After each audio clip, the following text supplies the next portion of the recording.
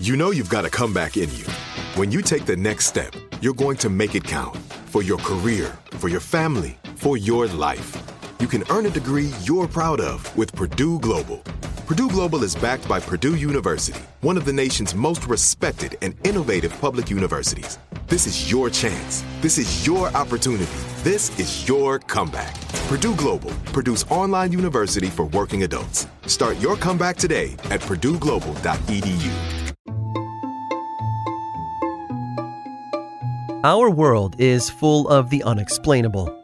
And if history is an open book, all of these amazing tales are right there on display, just waiting for us to explore. Welcome to the Cabinet of Curiosities.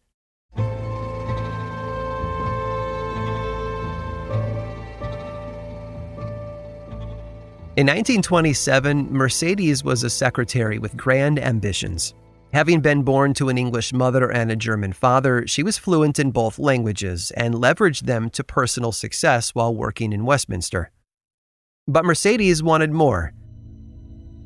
There was a great big world out there, much of it covered in blue, and that was what she wanted to make her mark on. She began swimming in the River Thames, building up her stamina until she could swim for hours in the water. In October of 1927, she became the first woman to swim the English Channel. She had endured dense fog and frigid water temps, as well as the very real threat of passing ships that couldn't see her. But she'd done it. She'd set a world record. At least she thought she had, until another woman came forward soon after claiming that she had been the first woman to swim the English Channel. After an investigation, the other woman's claim had been debunked as a hoax, but its presence had poured doubt on Mercedes' own achievement. Through media pressure and a desire to prove her efforts as authentic, she took to the water once again 14 days later. This time, however, she took along proof. Not only was she followed by her trainer in a small boat, she also wore a small watch around her neck to track her time in the water. But there was a problem with this vindication swim. When she'd first crossed the channel, the water had been roughly 60 degrees Fahrenheit. This time, though, the water had dropped by 6 degrees, and although it was only slightly colder than before, it was enough of a change to take the wind out of her sails. Mercedes began her journey at 4:21 a.m. By 1 p.m., she was already feeling the effects of the cold. Her senses had dulled, and she would fall asleep for seconds at a time. Her trainer tried to keep her alert, but Mercedes found herself in a constant loop of wakefulness followed by seconds of sleep. After an hour and a half without any real progress, her trainer lowered a ladder into the water. Mercedes refused to give up. She swam away from the boat, but her body knew that it was time to stop. Just before 3 p.m., she took hold of the ladder, and her trainer pulled her into the boat. She had failed to swim the channel for a second time, but her efforts had validated her first.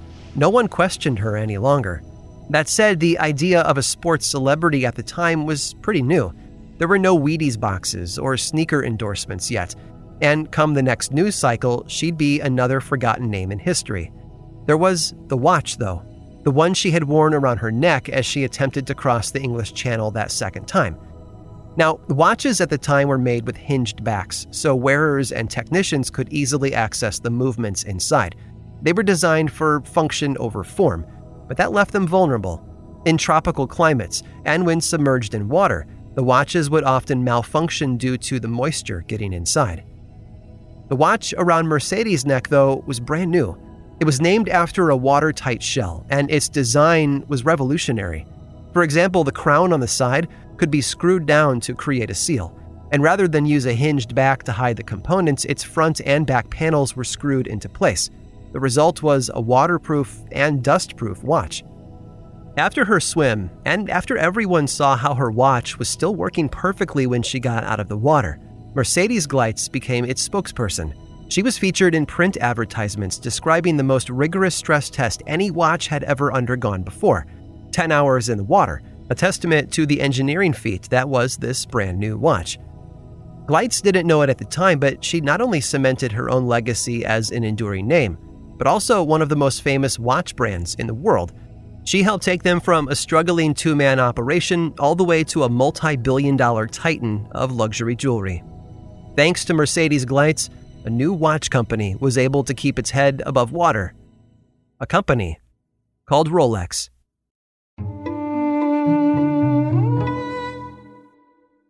Do you dream of a healthier life, but education feels out of reach? Trinity School of Natural Health makes holistic education accessible with online programs to fit your busy schedule. Trinity School of Natural Health makes holistic education accessible with online programs to fit your busy schedule. Trinity School's Certified Natural Health Professional Program is the perfect entry point to gain foundational knowledge to empower yourself, your family, and your community to live healthier lives. Turn your passion into a career. Visit trinityschool.org for more info now. This episode is sponsored by Intuit. Here's a story for you. Once upon a time, a young woman was haunted by the ghosts of bad financial decisions, with credit card debt and an empty savings account looming over her every day. When she tried to ignore these ghosts, they only grew bigger and scarier, and these ghosts of her bad financial decisions were stopping her from living her best life. So she decided to face them head on and take control of her finances with help from Intuit. Intuit helps you face your financial fears with confidence through products like TurboTax, Credit Karma, QuickBooks, and MailChimp. Whether you're trying to manage your money or trying to run a business, Intuit gives you the confidence to take control of your finances so you can live your best life. Intuit is the financial platform that helps everyday people prosper. Intuit has helped 100 million people live their best financial lives. Visit Intuit.com, INTUIT.com, to start living yours. Let's get into it. Whether you're a savvy spender maximizing your savings with cashback rewards, a thrifty rate watcher seeking the lowest interest, or a travel enthusiast looking for extraordinary perks, Kemba Financial Credit Union has a visa to complement your lifestyle and unique needs. Apply today at Kemba.org to unlock a limited-time 2% cash back on purchases and pay 0% interest on balance transfers for an entire year with a new visa from Kemba. You deserve a card that works for you. Restrictions apply. Offer ends June 30th, 2024.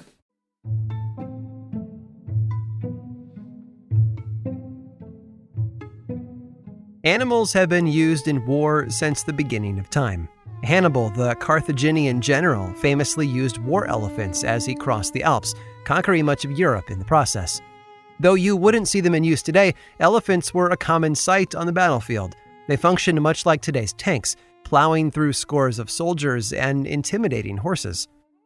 The U.S. Army has also utilized unusual animals in its military campaigns. During World War II, for example, napalm charges were strapped to thousands of bats bound for Japan. Unfortunately, a few got loose and ended up bombing an Air Force hangar, and that was the end of the bat bomb idea. Dolphins have been trained by the Navy to find underwater mines and interfere with enemy divers. But perhaps the most unusual and ingenious use of animals in the military came during the 1830s. As Americans migrated west, they quickly discovered how nefarious the terrain was compared to the developed cities back in the east.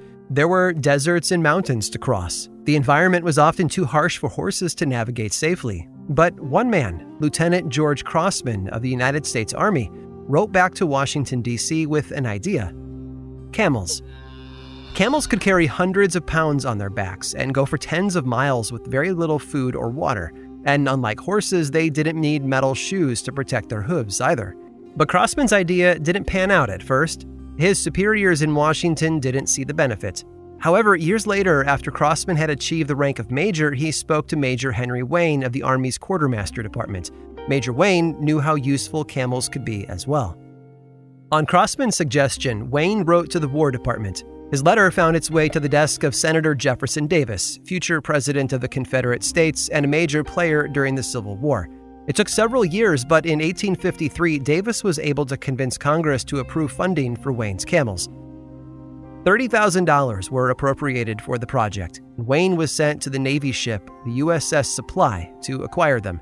He first traveled to London, then Paris, to speak with camel experts and zookeepers. He needed to learn how to handle the animals once they were on board the ship. From there, he traveled to Tunisia. For 5 months, Wayne and the Supply's commander, Lieutenant David Porter, sailed to Greece, Turkey, and Egypt, purchasing camels along the way. With 33 camels in tow, they traveled back to America in roughly 3 months. The ship had to deal with choppy seas and heavy storms much of the way, but on May 14th, the USS Supply docked in Texas. Finally home. From there, the animals were marched for almost 200 miles to a camp much like the ones Wayne had encountered in the Middle East. Here, he could train his camels to perform specific military duties. He sent a caravan of 3 wagons pulled by 6 mules each to San Antonio. Along for the trip were 6 of his camels to measure against the mules. Their mission? Bring a supply of oats back to the camp. The wagons were only able to carry about 1,800 pounds of oats back to the camp in 5 days. The camels, however, could carry more than double that amount in half the time.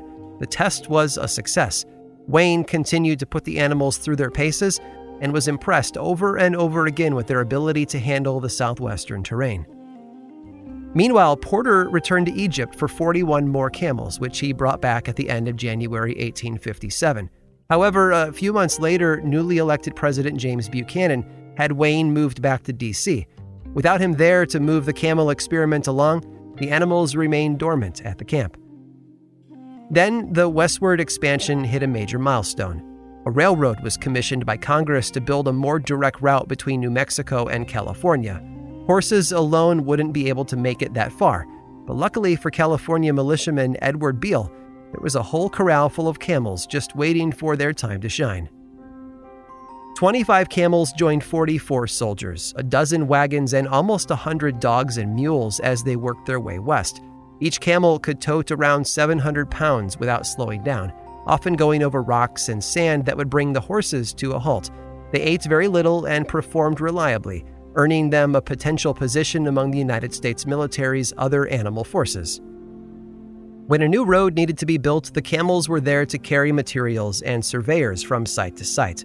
By the Civil War, however, the camel experiment had hit a major roadblock. Some were captured by Confederate troops and abused, or even killed. Technology had also come a long way in that time, and the camels were becoming less necessary. Eventually, no one knew what to do with the remaining stock anymore. So they were sold at auction, often to circuses or private ranches. Kids attending the circus had never seen a camel up close, and the animals drew large crowds for a while. But when the crowds stopped coming, the owners didn't sell them or donate them to local zoos. Instead, they let them loose into the wild. For decades, these camels roamed the deserts of California and New Mexico, the last one reportedly passing away in April of 1934 in Los Angeles. It was 80 years old. The U.S. Army Camel Corps was a short-lived idea with a lot of potential. And think, all it really needed were supporters who could see the bigger picture and help it get over the final hump into mainstream use.